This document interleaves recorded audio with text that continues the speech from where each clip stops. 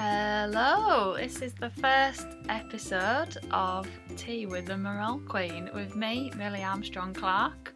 As you stick the kettle on, sit down with me as I chit-chat to guests with a hot steaming mug of tea, recalling anecdotes to give you that well-needed boost of morale. Now, it's a bit weird at the moment, isn't it? I feel like we all need that sort of boost just to get us through the days, even more than normal. At the time of this, we're on lockdown, so things are a bit odd. And I'm here with my very first guest on the show, very exciting. Our first guest is the Cheech to my Chong, the Charles to my Camilla, the Yin to my Yang, the Jiminy Cricket on my shoulder when times are tough, although slightly taller than a cricket as he's an actual human man. It's the author of the James Stone novels. It's the best person I have ever married. It's Mr. Robert Clark. Hi, can I call you Rob? You can, yes. Thank you for the lovely introduction. I worked hard on that. I made it sound like I just thought of it just now, but no, I did write it the other day. So I think that speaks volumes for me, for my writing ability. So, yeah, a bit strange. First time ever doing a podcast, interviewing my husband. Well, it's slim pickings at the moment, isn't it? Well, we're at the time of recording, like I say, we are on lockdown, so literally the only person I can legally interview face to face. Yeah. So the sort of basic idea of the show is, first of all, having a nice cup of tea, having a chat. What's your drink of choice? Like a brew? Yes, I do like a good brew. I see for our very first episode we've decided to go without drinks. Well, I did actually mean to put the kettle on before this, but I didn't. So we'll, just so you know, viewers, we won't be drinking anything. And you won't be viewing anything either. Just to spoil that illusion. Same viewers. Can't say nout. What would you call them there? Listeners. Yeah, right, okay. Sorry, listeners. Yeah, all one of you. I know, I actually did mean to put the kettle on. I'm annoyed at myself now.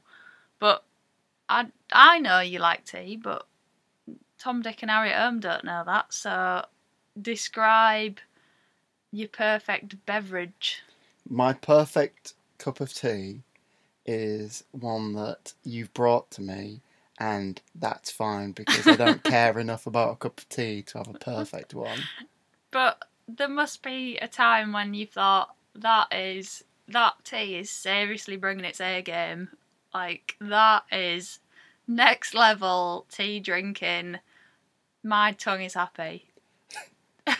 Well, that's usually when I'm absolutely exhausted. I can't think that I've had a cup of tea that's better than other cups of tea. It's just that I appreciate a cup of tea a lot more when I'm absolutely exhausted and I just need a hot drink. Or when I'm really cold. Those are your two. Or even, no, sorry. To wrap it all round, really, really tired and really cold. Then that's the perfect cup of tea. But don't you just like one anyway? Yeah, I do. Good. I love a good cup of tea. I would be getting a divorce if you'd said that wrong. No, you wouldn't. Anyway, so you do like a brew. I do. know you do. I've seen you drinking them. What's your sort of ideal thing to have with a cup of tea? Nice little snack. I don't know that I have an ideal thing to accompany a cup of tea. I like a good cup of tea. I like a bit of chocolate, maybe. Well, yes. A little smidgen of chocolate to go with my cup of tea. 28 Yorkie bars. Yeah, all 28 Yorkie bars, yeah. So, giving a little window into our lifestyle at the moment. I've resorted to buying, so exciting it's getting. Bulk buying Yorkie bars on Amazon. I know, he bought like a box of 28, which he usually buys like one every now and then. We've got the biggest box of Yorkie bars in the fridge. So yeah, surely you can have one of them with your cup of tea. Yeah, that'll do. Oh, the cake what I made today, I did a bit of baking. Yeah, either would go great with the cup of tea that you didn't make us.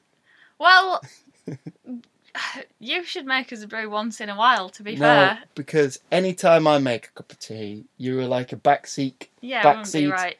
tea maker, and you Oh. criticise, you critique. It's stressful. You have come to me too many times over the years and bemoaned people who have made you inadequate cups of tea, and I'm not being one of those people. I don't want to shatter that illusion. Do you know what I do? That will be the thing that causes us to get a divorce. If I go somewhere and I can get a vibe off someone if they can make a good brew or not, I don't know what it is, but I just get this feeling in the pit of my stomach. And if I go somewhere and someone says, "Do you want a brew?" and I think, God, I love tea more than anything in the world. Yes, I say that as I'm talking to my husband. More than anything in the world, I love a brew. But if I go to someone's house and I get that feeling that they're not going to make a good tea, I'll say, I'll just have a coffee, because I don't feel like you can get a coffee wrong. Well, if you can, it's hard. It's harder to get a coffee wrong, isn't it? But it's like trying to get a neat whiskey or vodka wrong. Exactly. And I bet some people can get it wrong. Coffee's more like fuel. Yeah, just neck it. Yeah. So I think, right, I'll just have a coffee. And I've had jobs before when people think I'm a big coffee drinker. Not really. I just don't trust them. And I've been right to trust them, because you know when you don't trust someone with tea making, then they finally make. I'm realising how daft this sounds. And they make you a cup of tea and it's just milk with a hint of tea in it, a suggestion of tea. Anyway. I'm feeling stressed. I do agree with you actually on that. I feel like a weak cup of tea, if someone makes one of them, you judge them. You think less of them. If they were part of your family, you'd give them less stuff in the will. One of my previous job, where I was open about my tea drinking there. I didn't try and hide it, because there was the people that made the tea were quite what do you call it? Competent.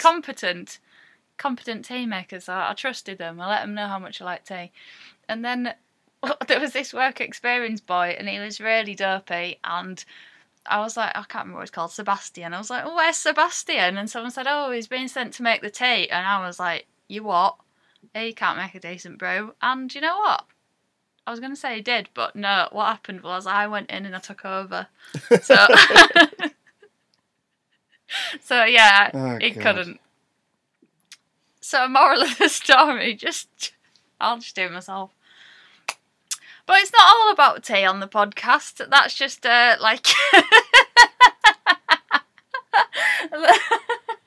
just to ease us in. Everyone likes it. It's the preamble to the real story. The light badinage before the tough shit. I'm just laughing at Rob's face at the moment. He looks in despair at my love for tea. But so, sit down, nice cup of tea. We're just going to have to imagine we've got one. I'll make us one after. A nice cup of tea, 28 Yorkie bars. And so yeah, nice chilled cup of tea. Well, not the tea is chilled. We're chilled whilst partaking in the tea drinking. Now, Rob. I don't know why. It's just your face. Right, so you're an author. Yes. You write the James Stone novels. Yes. What gave you this idea? The idea for the James Stone novels actually came to me when I was... how long ago would it have been? I always say 2011. I actually just now I'm realising it's probably not 2011. I think 2011 is when I went to Manchester, but it was 2013 when I came up with the idea for it. What were you doing for 2 years? Mostly drinking and playing video games, not doing anything productive. But in 2013, that's when I did my master's degree in creative writing, which I can tell you was one of the biggest wastes of money I've ever had, because you have no need for a master's in creative writing in a world where we've lived through our second or third recession. It's very, very unnecessary. but the idea came to me when I was living in Manchester with my then girlfriend, and she was doing a medical degree, which for some reason meant that she had to basically not live with me for a long I part wish of I'd that thought year. of that. Blimey. No, don't you? You're getting all smart ass on the podcast, Camilla. So she was living away with God knows who, and I was sat in this okay average flat near Salford Quays, and I remember sitting there and I was really, really homesick because all my friends that I'd lived with in the years prior had all moved back home, and everyone that I knew and loved was hundreds of miles away, and I was sat there on the balcony because we had a very small balcony. That makes it sound impressive. The balcony was about the size of a dustbin, and it looked out onto a car park and other balconies. Don't know why the word balcony went from my head there. And I was sat on that balcony at about 5 o'clock in the morning, having drank a lot, and I was looking at my house keys for my house, for my home back in Scarborough. So I was looking at these keys, and I just thought, imagine how rubbish it would be to have these keys and to not be able to ever go back to that place, to just have this like connection to a life that you can no longer go back to. And it really sort of haunted me in that time because I wasn't very happy, and I was looking at these keys and I was missing all my family and my friends, and these keys were this weird little connection to them that I was thinking about, that if I could never go back, it'd be dreadful. So I sort of expanded upon that for my James Stone series, and the first one that I ever wrote, No More Shadows. I really wanted to play on that form of isolation. I really thought it was good to have a character who, very similar to myself, lived in England, had her family, had friends and everything, and then sort of got uprooted and thrown into a world that he'd never been to, and just having to sort of survive like that. So that's where the James Stone idea came from. Wow, you've got such a more creative mind than me. Yeah, I love it. That's why. That's where the master's degree came from. It's amazing how these things come about, isn't it? Just from looking at some keys, and then it sort of develops. It's definitely. I've had many ideas for many stories over the years, and that's, I think, the one that I had such a strong idea that it all kind of grew from that one thing. Well, that's really cool. Weird. I like that. Am I right in thinking that you started writing it and then you had a bit of a break, and then you came back to it again? Whatever gave you that? I just had a feeling. It's almost as though you know this story. Yes, I as part of my master's degree, we had a writer's workshop with the other people doing the masters, and in that we'd all write 1,000 words, 2,000 words. We'd all get feedback from it, and sort of learn and progress that way.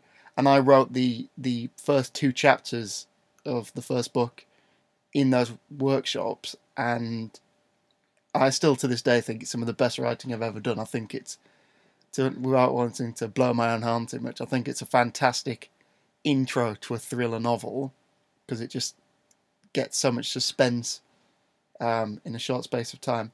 And I wrote that, and then in my head said, oh, well, I'm a writer now because I've started writing a book. And I let that fuel me along for a further 4 years before I actually released the book. And the reason that I ended up writing the book is rather, it's not a very savoury, it's not a very chivalrous way to start something that I hope to be a lifelong career.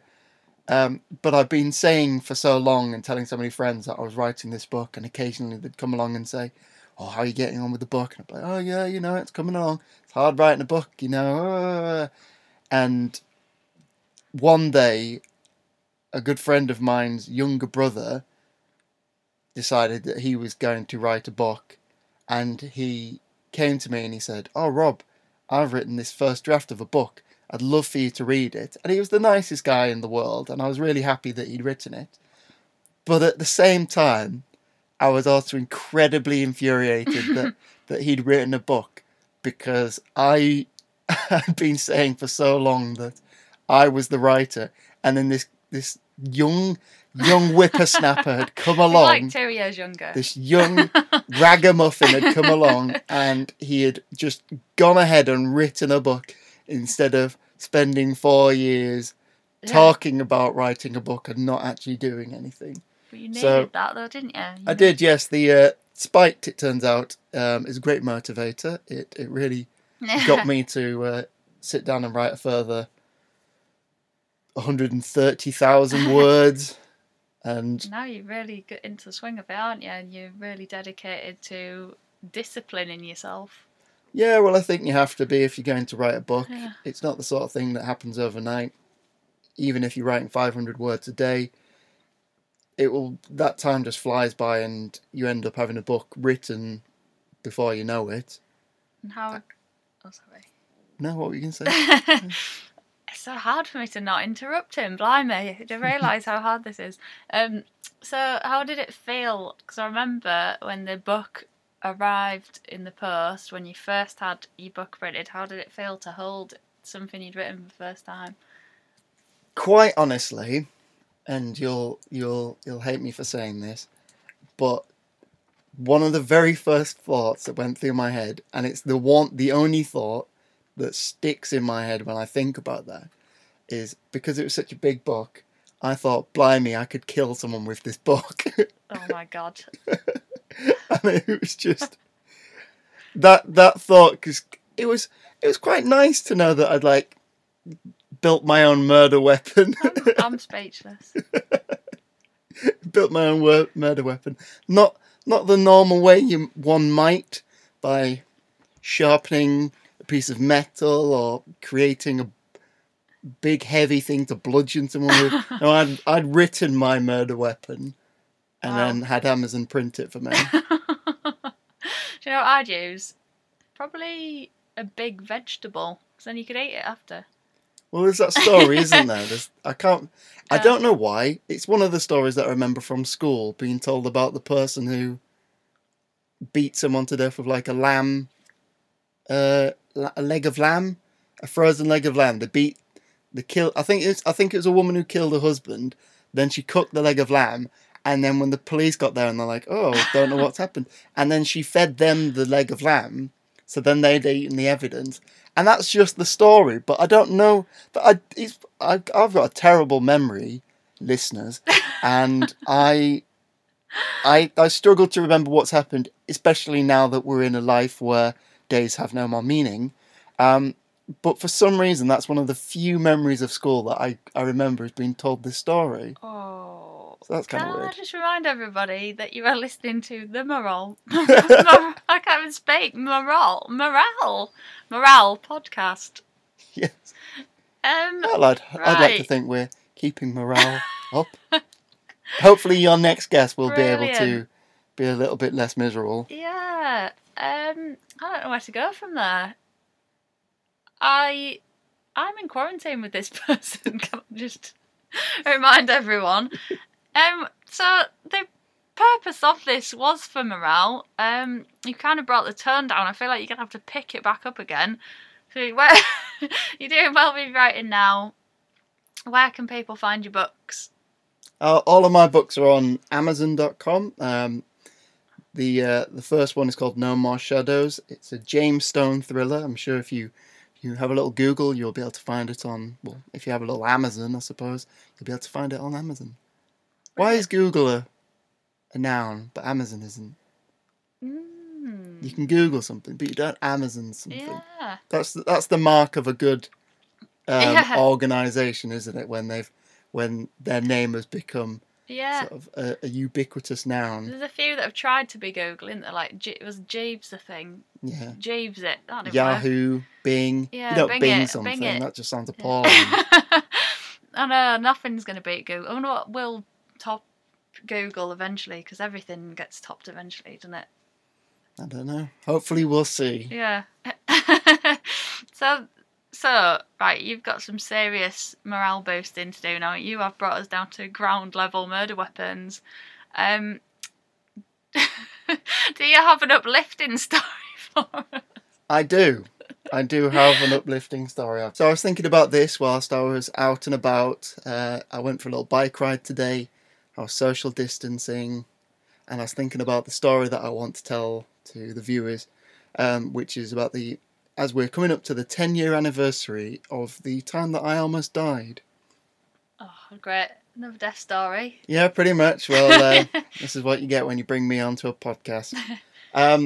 So anyway, yes, 10 years ago, I was working in a cinema, and I won't name the cinema because I used to steal the sweets from the cinema.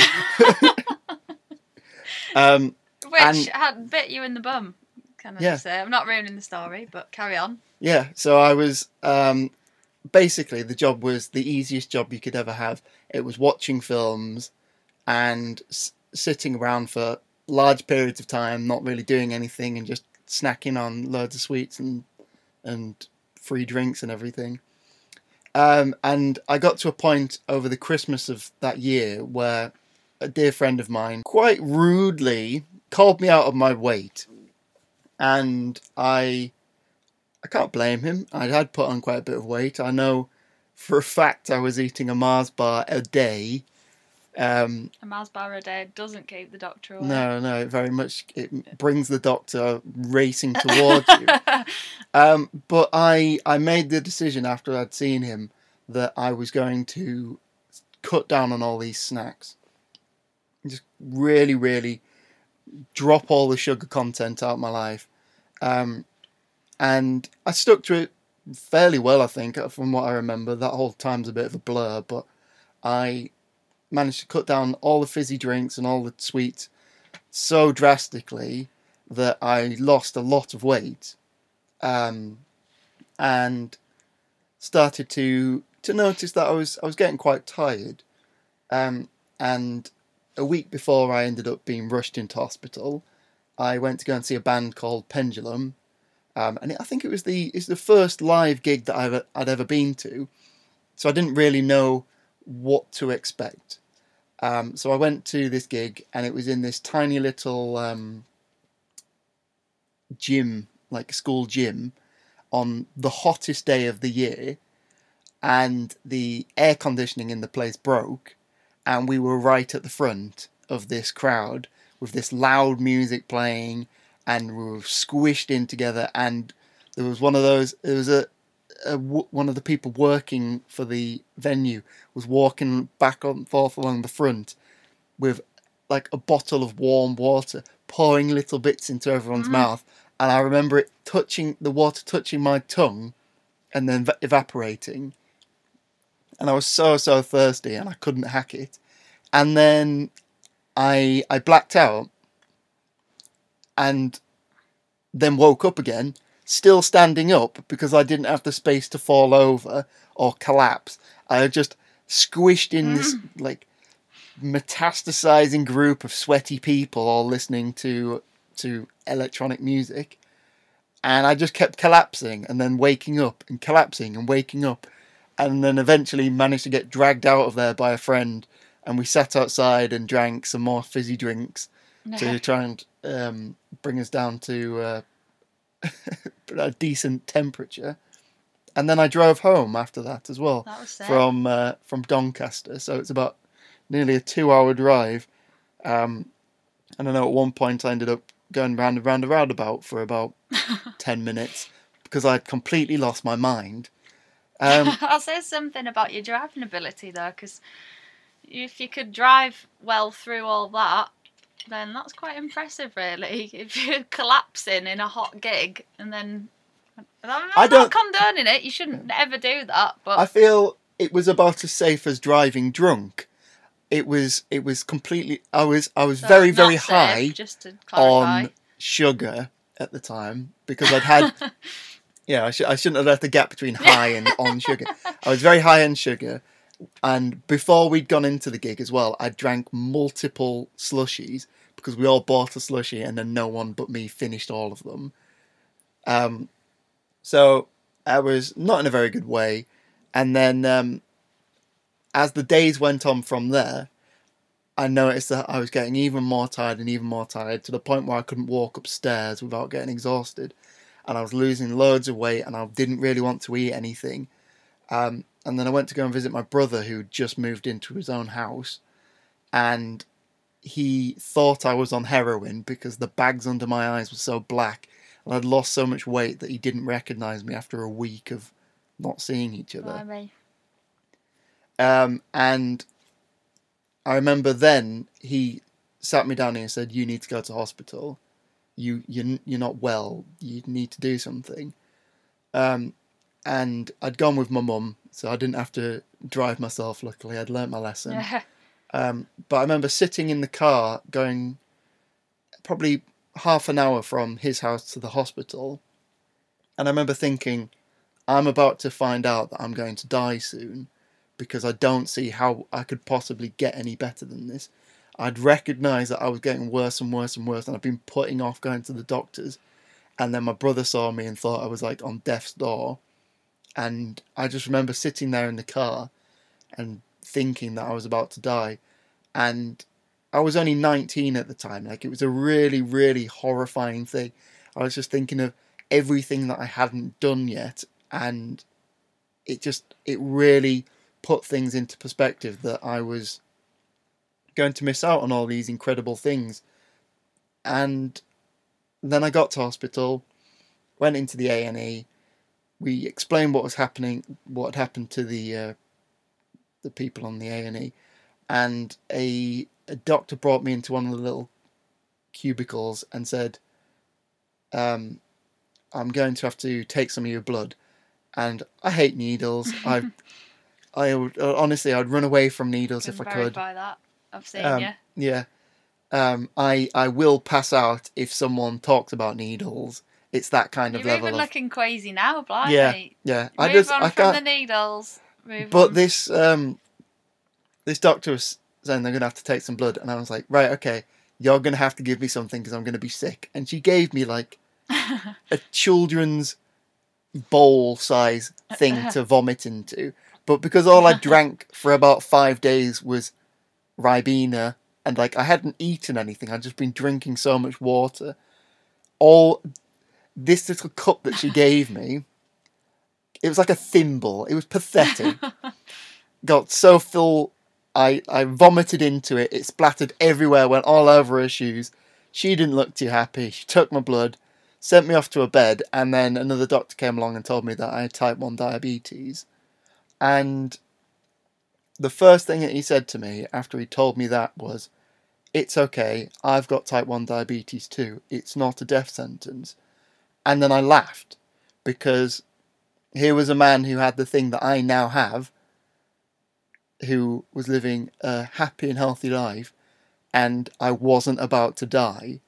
And just that thought of how my whole world had gone from denial to sort of panicky acceptance that I was about to die, to realising that I was okay and that I just had this admittedly not very nice thing, but it wasn't by any means a death sentence.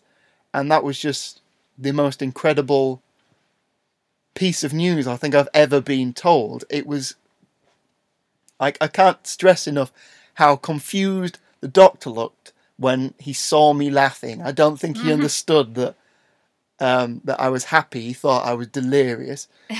Because as I later found out, had I left it probably even a couple of hours, I'd have probably been going into hospital in a coma. Wow. And it's not the nicest thing in the world to get, and it's definitely had its problems over the years, but I think to go from feeling like I was about to die to realizing that I had a long and healthy life ahead of me was just an incredible experience, and it put everything into perspective for me, and it's definitely made me a better person. Diabetes has made me a better person. So it's 10 years in about a month? Yeah, it'll be 10 years, I think, on probably the 29th of May. So we were going to celebrate by going to Cadbury World. Cadbury World. Probably not going to happen now, which is a bit of a shame. We'll have to do that for the 20-year anniversary then, if not. But yeah, it's... I was just really looking forward to standing there with like groups of families, like a dad and his son, I don't know, a mum and a son. I don't know why they've all got sons. You get the idea. And us, they're going around like, oh, it's my birthday today. I wanted to come to Cadbury World. Then it gets to us, it's like, yeah, it's his diabetes-versary. He's had the old beaters for 10 years. So yeah, it's not a death sentence, is it? It sounds scary. And now, 10 years on, well, it hasn't taken him 10 years to get better. Well, he's never going to get better. Sorry to put it to you. Thanks to rain on my parade there, Mel. Yeah, morale. No, but it's not taken you 10 years to get to this point, has it? You've been doing well for a long time, but now 10 years looking back at it, you can see how far you've come, because you, this year, are going to be doing the Great North Run, aren't you? So that's something you never thought you'd be able to do. Hopefully I'll be doing it, so long as it's still able to go ahead. Either way, it's something that I'm going to be doing this year or next year or the year after, whenever we're able to. But yeah, I think it has been the biggest motivator for me, because I think we all have a bit of a sense of feeling like we're invincible. You always think that bad things will happen to someone else until they happen to you. And I was just really fortunate that I was in this situation where I had that wake-up call, and it wasn't a death sentence. It was like, you hear of people who get cancer and they find out they've got 2 weeks to live, and that leaves you with no time to get your affairs in order and everything. But I was in this position where life was almost opened up for me, because I had a life-changing illness, which, as well as being fantastic to use for getting out of problems that I don't want to do, I've used it for God knows how many things that are completely not diabetes related, but because no one understands diabetes unless they're diabetic, then they freak out if you say, I can't do that, I'm diabetic. And like they've said, you've offended my honour. Like, you have used it for things, haven't you? Yeah. It's been brilliant. And sometimes, we haven't done it yet, but sometimes if food's taking like too long in a restaurant, I'm almost tempted to be like, excuse me, my husband is diabetic. And it's really just me being hungry. So, well, that is purely selfish. That should be a diagnosis as well, shouldn't it? Being hangry. Yeah. Medically hangry. I thought I was diabetic, turned out I was just hangry. But yeah, there's been some strange times with it, isn't it? But I'm glad you're all right. Thanks. It's weird as well. You're doing well. I think it's weird that you've only ever known me as a type 1er. You've never experienced that pre-lifestyle. Yeah. Maybe one day they'll cure it, and then you'll get to see me sheepishly eating a board bun and not having to jab myself with a needle. What would you do if you didn't have it? I don't know. You'd probably feel weird, wouldn't you? It'll freak me out for a long time, because, like I say, 10 years is I've got used to it. It is part of me. I've given myself tens of thousands of injections, and to not give myself an injection would be the strangest thing ever. Yeah, I can imagine. Well, I can't, because I've never had it, but I can imagine it is weird. You just get used to things, don't you? Yeah. So that doctor doesn't know, obviously he knows he helped you, because he's a doctor, but he didn't realise how powerful that statement was at the time. That was your and morale boost. It's a real shame because I only ever saw him when I was in A&E because I had to stay. I got it on the May bank holiday weekend, which is just fantastic because it was a glorious weekend and I was trapped in hospital. Yeah. And I never got to see him again. And I asked one of the nurses and they didn't know who it was. So it's just this mystery doctor who came in and saved my life and gave me so much perspective. Maybe he wasn't real. Maybe he was like an angel. Well, you say that, and I wasn't going to mention this, but then you mentioned that, and that very same time of being in hospital, I had one of the worst things happen to me that I never want anything. I don't want it to happen to my worst enemies. Every time you say, I know what you're going to say, and every time you say this, you nearly collapse. Yeah, it's horrendous. I'm already clutching at my wrist because of how much it makes me feel ill. It's making me feel sick. I'm not even scared of needles. I had to have a lot of blood tests because my blood sugar was so high they needed to keep constant monitoring of it. And whilst I was there, it didn't really bother me because I think I was just too out of it to care about being prodded with a needle. But then a doctor came and took blood from my artery in my wrist, and I won't go into detail about it because we're on a morale podcast, but it was really... you've talked about everything else, so why not? Go on. It was horrendous. It was like someone going at my wrist with a piece of glass. It hurt so much. And this nurse came into the ward where I was at about 3 o'clock in the morning and took blood from my artery. And I was like in so much pain and I didn't understand what was happening. And she said, "Oh, it's for a test." And she went away and I sort of drifted off back to sleep in pain. And then in the morning, I asked one of the other nurses why they'd had to do that and if they could not do that again because it hurt so much. And they said, "Oh, that shouldn't have happened to you. We don't know what that's about." And no one ever could explain to me why they'd taken blood from my artery. So I think I was assaulted by a strange, mysterious being who came and stole my blood. A vampire, perhaps. Yeah, maybe.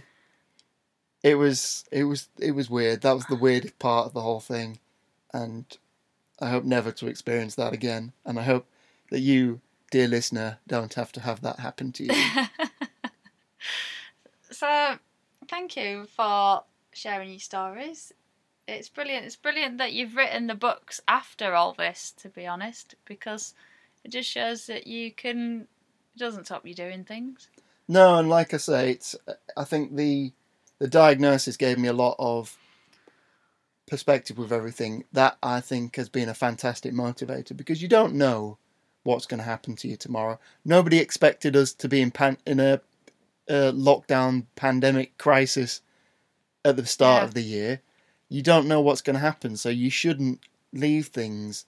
You should write that book. You should record that podcast. You shouldn't say no to things. You need to take the opportunity whilst you have the chance.